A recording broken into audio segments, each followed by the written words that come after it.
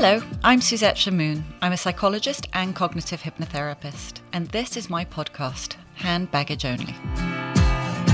In this series, along with an array of guests, I'll be examining the emotional baggage that builds up and clutters our lives due to the complex nature of our life experiences and relationships with those around us.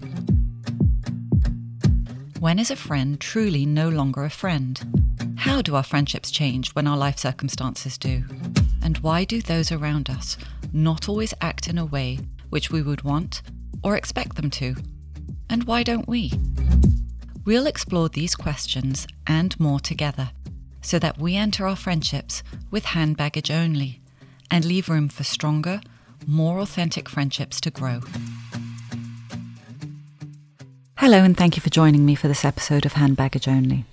Today I'm speaking to a young woman who's been coping with the sudden onset of chronic illness. Lisa developed long COVID 2 years ago, a condition which has seemingly put her career on hold and some aspects of her friendships.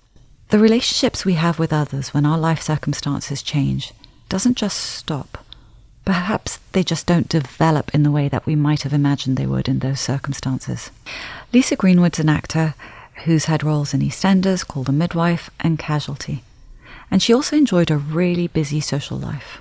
But her lifestyle dramatically changed when she became too ill to work, socialise, or even get out of bed. Lisa and I talk through her journey that she's had with her friendships, not only focusing on the ones who she felt let her down, but also the new ones which have enriched her life as a direct result of her long COVID. So here's Lisa now. Have a listen. Okay, Lisa, thank you so much for joining me today.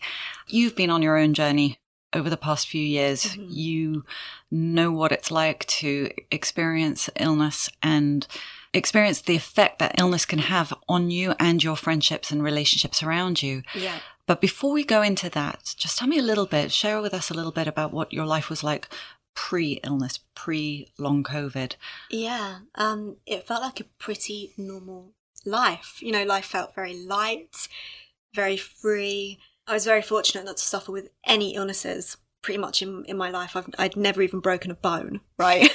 So yeah, I felt almost, I don't know if ignorant's the word, but I wasn't aware of chronic illnesses. Like I wasn't aware that people couldn't do the things that they wanted to do in life. And I know that sounds crazy. No, I think it's fair. But I'd never experienced it. My family had never experienced it. I mean, my sister has asthma, so I understood the limitations with that, but I just didn't understand chronic illnesses to that extent. They'd never really crossed my path. So yeah, very free. I'd go to the opening of an envelope, you know, very big social life, very busy life. You know, I worked 9 to 5 in my day job. Then I'd hit the gym. Then I'd see the friends. And then on the weekend, I'd be writing a script or I'd be off doing an advert. Voiceover stuff. It was a very, very busy life. And so tell me a little bit about your friends. Yeah. Who were your friends pre-illness? Are they the kids you grew up with? Are they people that you've worked with on different jobs? Yeah. You know, how did those friendships evolve? It's a mixture. So I would say my closest friends are the friends that I grew up with. The friends that knew me from when I was younger, and we've just gone through life together. You know, you just build up such a big relationship. You go through everything together. So they were my closest friends.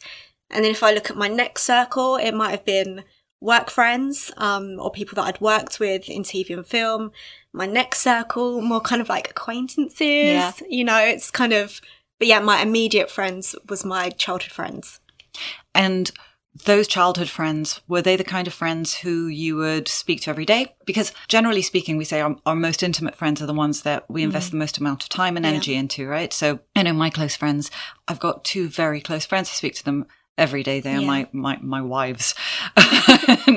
And I think that's what's helped to maintain that level of intimacy, emotional intimacy, is the amount of time that we've all invested in this friendship. Same with you? Or were they the ones that you could just dip in and out of and they're always there? I would say the same. Like my closest friends we talk to every day. You know, we've got the WhatsApp group. You know, we FaceTime, voice note. It's pretty intense, you know, the inner circle. You know, we're in each other's lives. But then I also have a selected few friends that I don't always see, but they also felt very close, if that makes sense. I couldn't see them very often, But they were the sort of friends that when you eventually did catch up, it was like no time had passed. Yeah. You'd never been apart.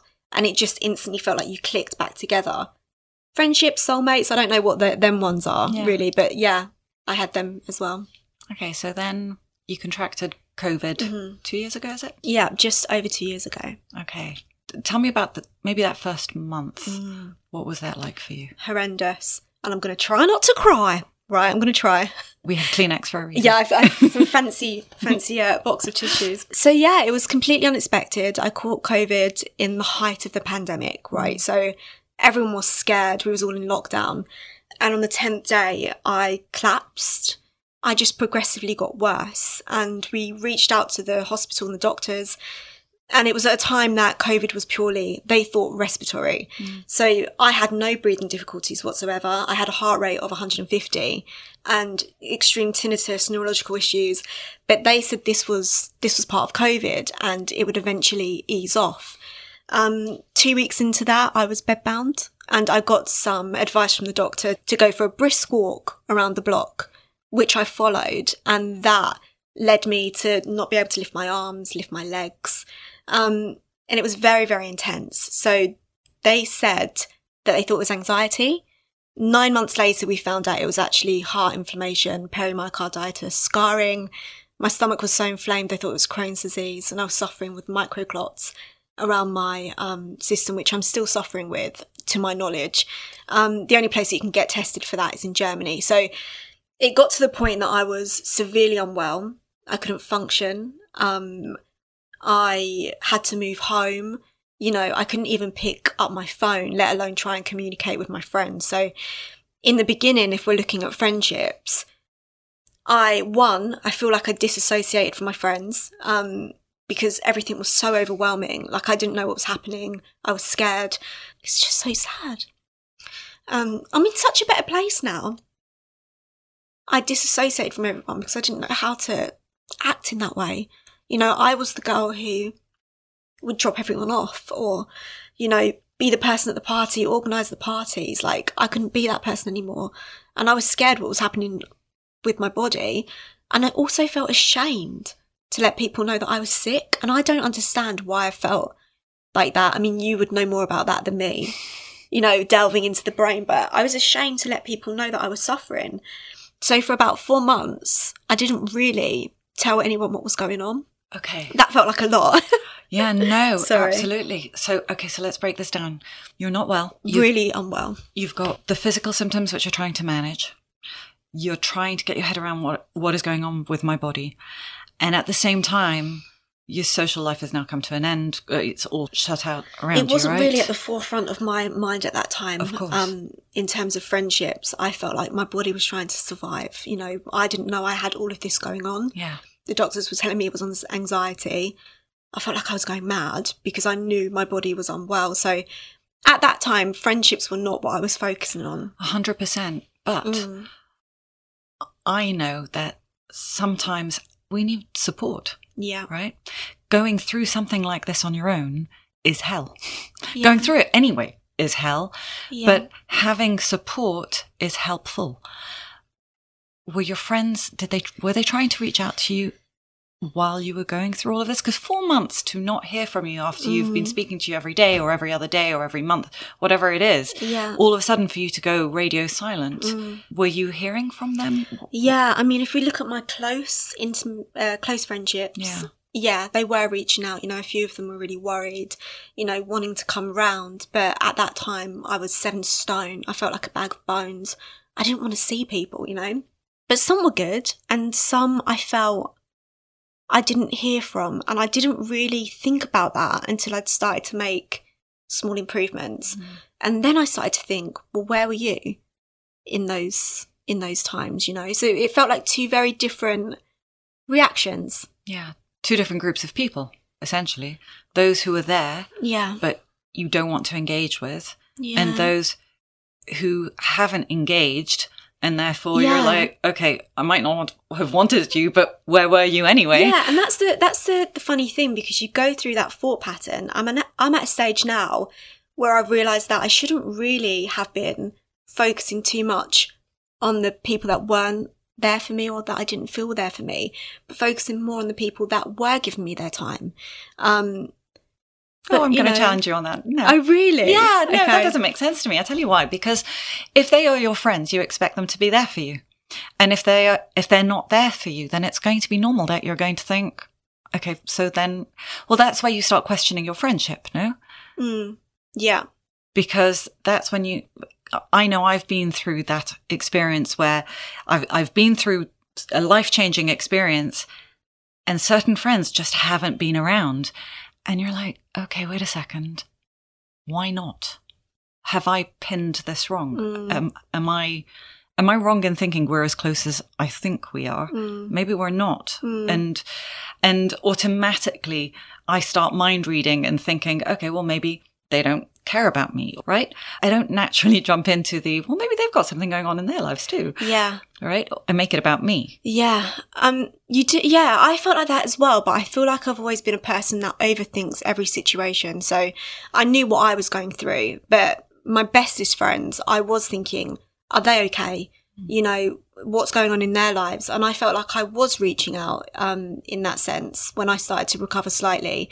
I knew it wasn't all about me. I mean, we'd had conversations and you opened my mind to that, you know? So then I would reach out to them, and I don't know if it felt like so much time had passed. But yeah, I just really wasn't getting responses back. It felt very strange. So with your friends who weren't there for you, what did you do? Did you confront them? Did you? It was really difficult at that time. So if I think about my closest friends, there was a group of us, right? And one of them reached out to me and was very on it at that point. And it was at a point where I felt like I could open up. But it was a very, very dark place for me at that time. You know, I wasn't walking, barely talking. There was discussions potentially about wheelchairs, having to move around. I felt, you know, the scariest I've ever been, and my brain was going to very dark places. And I shared that with one of my friends. And that seemed to weirdly divide me from other people from the group, because I'd opened up to that one friend and not the others. That became a topic of conversation. Right. You know, like they all felt left out because I hadn't told them that stuff about me. But in my head, I'm like, left out of telling you that I felt suicidal. Like, it just didn't make sense to me. So unfortunately, that was the start of where our friendship started to break apart. It just got bigger and bigger and bigger. That's really hard, because what you're describing to me is I've experienced these kind of things with my own life, where I will share with one person, and it's not because that I feel closer to that person, but actually it's just because in that moment I was so vulnerable, and that for once I've allowed my defenses to come down, and so I will finally talk about what the heck's going on with me. Yeah. And yet my other friends will be like, but you told her. And it's like, yeah, but I told her not because I'm closer to her or I trust her more than you. I told her because she caught me at a good/bad moment. Yeah. Right? And you might not be a person that is open about talking about those things. Like, I know I'm not. Yeah. Like, when you first met me, I know I'm very open with you because you were my therapist, you know, so you know a lot about me, but I didn't tell people about my life. Like, I was very guarded. Like, I didn't tell people if I was upset or angry or, you know, being suicidal. Like, you know, I never acted on it. But, you know, being from a position where you could live your life freely to back in those early days where I couldn't walk, talk, was so unwell. Your brain goes to these places. So opening up to that one friend felt like a lot. Yeah. You know, it felt like a lot. And I didn't feel comfortable telling that friend, but I had to get it off my chest. So to then get, like, I would say, weird responses as if to say, you're not telling us. It felt too big of a subject to really be having that discussion about, if that makes sense. It does. It felt too important. It does. And yet, so for me, I can see both sides of it, having been there myself, where not necessarily about my own condition, but my husband's condition, my ex-husband's condition, when he was diagnosed with Parkinson's. There was only one friend who actually called me, that I can remember, called me straight away and said, I just heard, is it true? Yeah. Are you okay? What's going through your head? And I remember she was the only one who I actually spoke and said, you know what? I'm terrified. Yeah. I'm absolutely terrified. I don't know if I'm going to have a husband for very long. Because, okay, it's a long time ago, it shows my age. There was no internet. So, what face cream are you using if that is the case? But yeah, so we're talking over 20 years ago. Yeah. And so I had no idea what was going on. And all of a sudden, I didn't know how to reach out to my friends. And this person who was not a close friend calls me up. She knew the right questions to ask me. Yeah. She caught me at the right time when I was able to speak to her. And I was able to vocalize my fears and my doubts. And, you know, and because I didn't know enough about the condition, I was able to just vent. And then I closed up because actually then, I don't know about you, but it went through my head of, I don't want to put this on her. It's not fair. She shouldn't have to deal with this. This is my issue. This is, and the one thing I don't want to be is the Debbie Downer that everybody starts looking at and pitying and exactly. And yeah. So my job is to be the fun one and to make people laugh and smile. And the last thing I'm going to do is start sharing about woe betide me. Our life is so difficult. But actually by being like that and not having that balance in my life, I found that it definitely affected my friendships. And that's because I didn't have I don't know what it is. It's not the guts, but the understanding that it's okay to be weak. Yeah. With my friends. Yeah. I was the same, I think. Because you shift roles all of a sudden, right? I think I had a certain social role with certain friends. Yeah. You know, this is the person that I am. I'm the listener. I'm I'm the one who can be empathic, but I can also be a bit kooky and funny. So for me to shift role into I'm a bit serious and I'm a bit sad and I'm a bit nervous, I didn't know how to be that person. I didn't know how to play that role. Yeah, it takes a lot to be vulnerable, you know, and break that guard down. That's what I felt like. I was never in that space. Yeah. You know, I'm an actor, and I feel like I've always put on a massive front. You know, I'd go into the audition and I'd be like, hello, la, la, la, you know, showy. And I carried a lot of that with me throughout life. So I didn't know what it was like to be vulnerable. I'd never really show anyone what that felt like. So it takes a lot from you. So I understand where you're coming from. It is. It's being vulnerable, but it's accepting that is a part of you as well, right? Yeah. And finding peace with that as well, because you might not want to be a vulnerable person. I know I didn't want to, but there is strength in vulnerability. That's what I've learned from where I am today. And good things can come from that too. You know, you can lose friendships during illness, unfortunately, but you can also gain friendships. And I feel like when I did eventually open up and showed the vulnerability, a friend came into my life who I would say was probably in my second or third circle. Like, we didn't see each other. She's a massive actor, right? She goes, shoots here, shoots there. Like, I wouldn't have thought she would have had time for me in a moment like this. But she became one of my closest friends because I was vulnerable and I opened up. And unbeknownst to me, she'd experienced something similar, you know, a few years back with her health. And she just got fast-tracked to the inner circle, right? And now we've got a great friendship. So being vulnerable is hard, but it also, you know, there's good things that can come from it. I had the same thing. I've got Ehlers-Danlos, which is a hypermobility condition. I was only diagnosed 3 years ago, but I've had it all my life. Yeah. And I was ill on and off all my life with various issues. When I was 11 years old, I think it was, I spent about 9 months in bed because I was having various issues. I only made guest appearances at school and I didn't know what was going on with myself and couldn't make sense of it. And we went from it's my balance, it's my this, it's my that, and then it was in my head and anxiety. You know, they labeled it 20,000 different things. And it was really hard for me to share that with my friends and tell them. And I think I shut down a lot from that age onwards. And so I never really spoke about what was going on with me. And I always had, you know, I've injured everything. And then 3 years ago when I was diagnosed, I opened up to my high school best friend. Yeah. And she's been my best friend for over 20 years. And she is a best friend who I don't speak to all the time. But she's one of those friends that you described earlier. Yeah. You can pick back up. Yeah.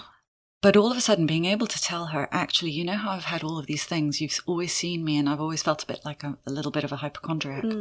Actually, it's not hypochondria. There's actually an underlying issue. And I remember the first time I discussed it with her, she was just unbelievable.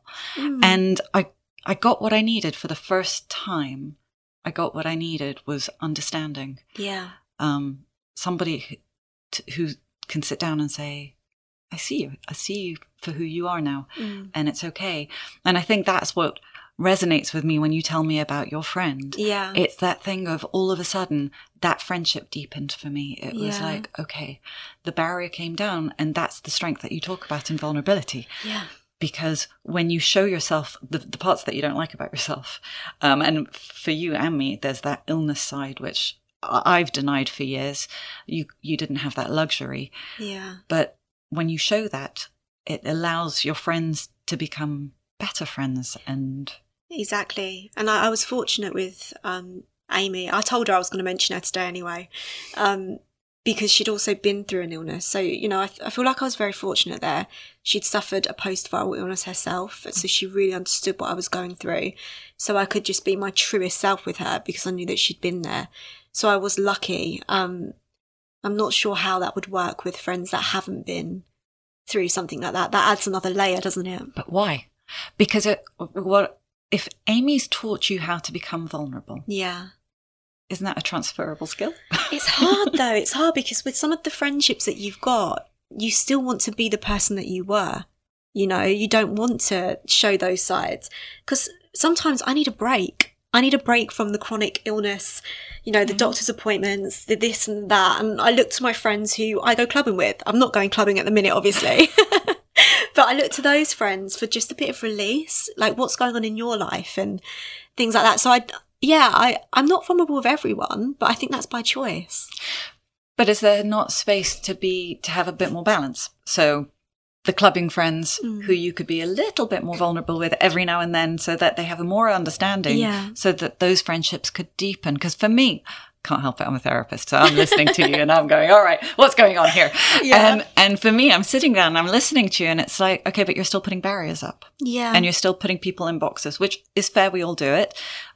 But you're putting barriers up in your friendships, it sounds like, no? Do you see where I'm coming from? I do, but I also think it's for my own mental health. Like I have friends that I talk to about my illness and things like that, and I'd just like to have a friend or two that I don't talk about it with. Okay, but I'm not opposed to talking about it with, you know, if, for instance, a friend of mine is having a hen party, I'm not going to be able to go to that.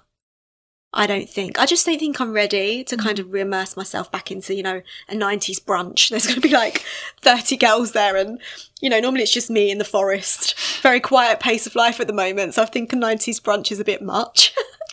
And I've explained why I can't go. So she understands that. And normally I was the sort of person to probably push through and do it anyway, if that makes sense. So I do open up more, but I do also, I still have boundaries.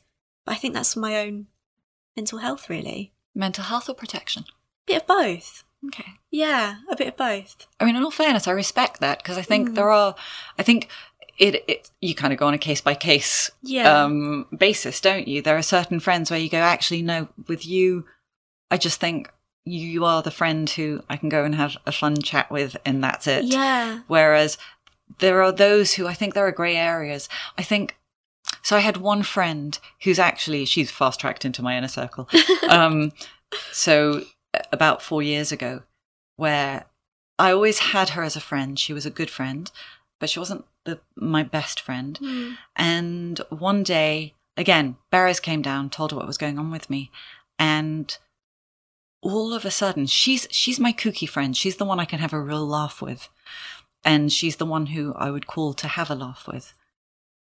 But actually, by opening up to her, it was amazing. She's become my best friend because she showed me a side of herself which I hadn't seen before. Yeah. She gets me more than I ever thought she could. But the only reason I found that out was because I opened up to her. And again, she's probably the only person who actually knows intimate details of how much when I'm really unwell. Yeah. So I have days where I have chronic fatigue. I just can't get out of bed. I'm aching. That can go on for a few days. And I can call her up and go, I feel like hell. I don't know what to do. I need to cancel my day. I feel guilty. I feel awful letting people down. And she's the one who'll talk me around and go, no, Suze, you've got to take care of you. You've got to. And she's that voice of reason for me, as well as the one who'll make me laugh the next day when I'm like, hey, I'm fine. Everything is good. I'm all right. Yeah. Make me laugh. It's great. Sometimes it does feel like, what I found, it can be a needle in a haystack, a friendship like that. So for me, I had to work a heck of a lot on myself. My guilt, my fear of being rejected, my fear of people seeing me in a way that I don't like to see myself, as being the depressed one, the angry one, the frustrated one. You know, all these things which I try and avoid, all these emotions I try and avoid. You know, I had to come to terms with all of that to allow a friend to see all those parts of myself that I hate. And actually by doing that, I've got the best friends possible. What do you do in a situation? So say if you do open up to someone and you've been very raw, open, you tell them how you feel, but you don't get the response that you were hoping for. What if someone, for instance, doesn't believe your symptoms, or, you know, they don't act like a friend? And how do you approach that? I had that with one friend. Yeah. So my first reaction was anger, intense rage of, oh my God, are you kidding me? It's a process, right? You seem to go through all these. It really is. Yeah. I think, and my husband, my ex-husband, we had that with him as well, so he has Parkinson's, which means that there are times when he can walk and times when he can't. Yeah. And so when he can walk, that's when we would go out and people would see him, and it would drive me nuts because people would be like, but he's fine. Yeah. There's nothing wrong with him. And it's like, he's fine now. But 3 minutes ago, he was falling over, couldn't leave the house. You know, obviously he's fine now, or we wouldn't be out. And so people would make it, they would almost, it made me feel as if they were diminishing the effects of what I was living with. Yeah. Right? So, yeah, you know what that's like, right? Yeah. I mean, I'm the sort of person that I post little Instagram stories here and there. Got the filter on. I need a filter at the minute. Don't judge me. I need a filter. You know, the lights, I do my hair and makeup. No one would know that I was unwell. Right. And so I do think partly, it's not my fault, but I'm still projecting an image. Yeah. So when people kind of was like, oh, you know, people message me and there's nothing, you look absolutely fine. Yeah. There's nothing wrong with you. It's upsetting, isn't it? It is. And then I think, but I've put that image out there. Okay. So what you're saying is this is your fault then. I don't know. Well, that's what you're telling me. You've put that out there. You're showing everybody, this is what I look like. Yeah. Me at my kind of best, my worst best. Yeah. Best, I don't know. Yeah. But you know what I mean? Okay. So already that's on you because you're not showing it yourself, right? Yeah. But if you do show yourself and a friend then doesn't respond the way you want. Yeah, exactly. It's just hard. So, okay, so devil and angel, right? One on each side. Devil in me is sitting there going, you cow, how could you possibly be like, come on, I'm human, right? Yeah. And then I've got that angel's part of me which sits there and goes, well, maybe she's got stuff. She's never experienced something like this before. Maybe she can't understand it. But okay. And then the devil side of me is like, oh, shut up. Don't be ridiculous. Yeah. She should know better. She should know better. And I will have that constant. It's exactly what I went through. Right? Yeah. That battle, that inner battle of, I don't know how to deal with you because I am so hurt and frustrated. I'll look for a reason for why. Why can't they support me the way I need? Yeah. No? And unfortunately, like when you are going through something like a serious illness, for me, I had to step back from it. Like I wanted nothing more to repair, you know, a friendship. But I had to step back for it because it was affecting my health. You know, it was stressing me out so much. And that's the tricky thing because I feel like the longer you leave something, the gaps then get bigger and it's always harder to go back. I don't know because I think that's not been my experience. I think sometimes you need that space. And when you have space, it gives you time to just miss each other sometimes. Sometimes you need that. I think you need to be a very forgiving person though, because if you felt like the lowest you'd ever been and one of your closest friends were not there for you, you need to be a forgiving person. Look, I've got a couple of people who've hurt me in my life where I would say, one, I'm ready to forgive with conditions, as in it's not unconditional forgiveness. It's, I need to know that you've accepted what you've done. You've taken your, I'll own my stuff, but you have to own your stuff. And another one where I'm just like, no, forget this. No, I'm upset with you. I'm still upset with you. I'm too hurt. No. And I think if you're not there, that's okay. No. Yeah. That's human. It's interesting as well, because I know we touched upon this before with friendships. When friendships break down, it almost feels that people see them less important as relationships that you've had for years, like romantic relationships. Do you feel that? But they can be just as hurtful. And that's something that I found as well. Like, I don't think people really understand how hurt you can be from a breakdown of a friendship. Yeah, completely. I mean, I've had friendships which were longer than my marriage. Yeah. So to lose those friends, it's painful. They are such a huge part of your life. But sometimes it's not about losing a friend. Sometimes it's just, sometimes you grow out of a friendship. Yeah. Sometimes, I always talk about sameness and difference. When you're living with a chronic illness, there are going to be some people, the people whose life experience is so different to yours, that you can no longer relate on the same level. I know for years, there was a period of my life where my ex was in bed and very, very unwell. And so we weren't doing much. Our life became very, very small. And, my friends, they were going way with each other. They were going out. They were having parties and whatever. And I couldn't relate. My life experience was different. Yeah. And there were a couple of people who I connected with over the internet. By that point, the internet had existed.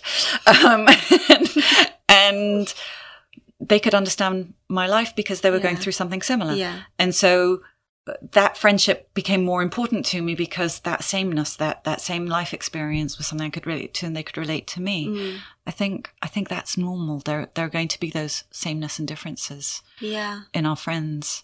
I also found that it was really tricky because in the beginning of the illness, a lot of people used to check in, loads of people. And as the time went on, it became fewer and far in between. And, there's only so many times that you can say no to going out somewhere. Yeah. And then the invites stop coming. Like, how would you deal with that sort of emotion? What do you do in that situation? So that happened. I think, so bearing in mind, that happened for us, and I say us in my marriage, because of my husband, not because of me, right? So I was in more of a position of power than you, because for me, I was able to say, okay, I need to get on top of this because otherwise we're going to end up alone. So I made an effort. So if you have a partner, it's easier. Yeah. So I would make the effort of inviting friends over, and sometimes it was just like, and we're just going to sit on the bed all together. And so, I remember there was one New Year's Eve, and everyone had gone away. Everyone we knew had gone away except for two couples. And I remember calling them up and saying, look, he's not well. And they were like, so we'll come and we'll sit on the bed and we'll do New Year's Eve on your bed. And it was just like, it was amazing. It was magical. Yeah. And that for me, they were amazing, amazing friends. Yeah. And it was, but that taught me, you need to be flexible. Yeah. You need to be open. Yeah. Vulnerable. Yeah. And open to the fact that it's okay if your friends are in your bedroom while they're out at a restaurant, or, you have to be flexible with what you do and what you're willing to do. And sometimes it would be, come over for 5 minutes and then I'm going to kick you out. But those 5 minutes are going to be oxygen and I need it. And please, and that will be enough. And I hope that's okay for you. I know if it's annoying, even if you pass by my house on the way out somewhere more fun than my house. Yeah. If that's possible. I think it's managing it like that. And that helped, again, it deepens the quality of those friendships, because those people, you give them the opportunity to show up for yourself, for you, in a way where it proves to you that they're still there, which, I could sit here and say your friends, if they're good friends, shouldn't have to prove themselves, but they do. Let's face it. We always do. We need that validation. And they felt that they were doing something as well, because there's that powerlessness when you've got a friend who's unwell and you just can't help them or change their reality. It made them feel good, I think, that they were there for us. Yeah. So it's, there's that. I think when you're in that mindset of not feeling well, not wanting to be the Debbie Downer, I think that as well is something I learned, is it's okay for me to let my friends help me because it'll make them feel good. Exactly. Yeah, I've got a friend like that. I can tell that she just lights up when she's been able to help me, and that feels nice. Yeah. I think you just have to be open to it. And you might grow friendships. Like, my friendships feel a lot deeper now. And I didn't think that could have been possible, because I thought I was very tight with my friends anyway. But I feel like they've seen the realest me. Like, the people that are in my life now, they've seen me the realest I can ever be. No filter. No filter. I do love a filter. No filter. And I think that feels good. You're still around after you've seen me at the worst that I feel like I can be. Yeah. And that's nice. And hopefully other people listening to this, it will give them hope to maybe just let their guard down a little bit. It's hard. It's really hard. I know. And it can be upsetting because you feel like you're losing just another piece of you, With me, it felt like losing one thing after another. It felt like all the dominoes were going down, the job, my health, not being able to act, and then the friendships. It was like another part of you, but there is light at the end of the tunnel. Yeah.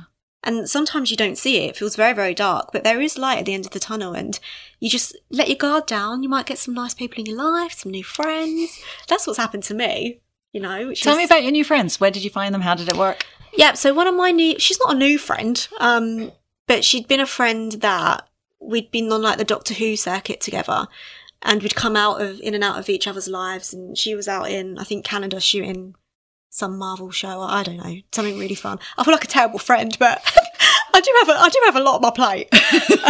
She's just being fabulous somewhere. And when she found out what was happening to me, she reached out to me. She kept wanting to come round. And I was like, I don't want to say anyone, but she just kept chipping away. And then she turned up at my door. And she's just become the best, one of the best people in my life. We got matching necklaces. Yeah, went down the high street.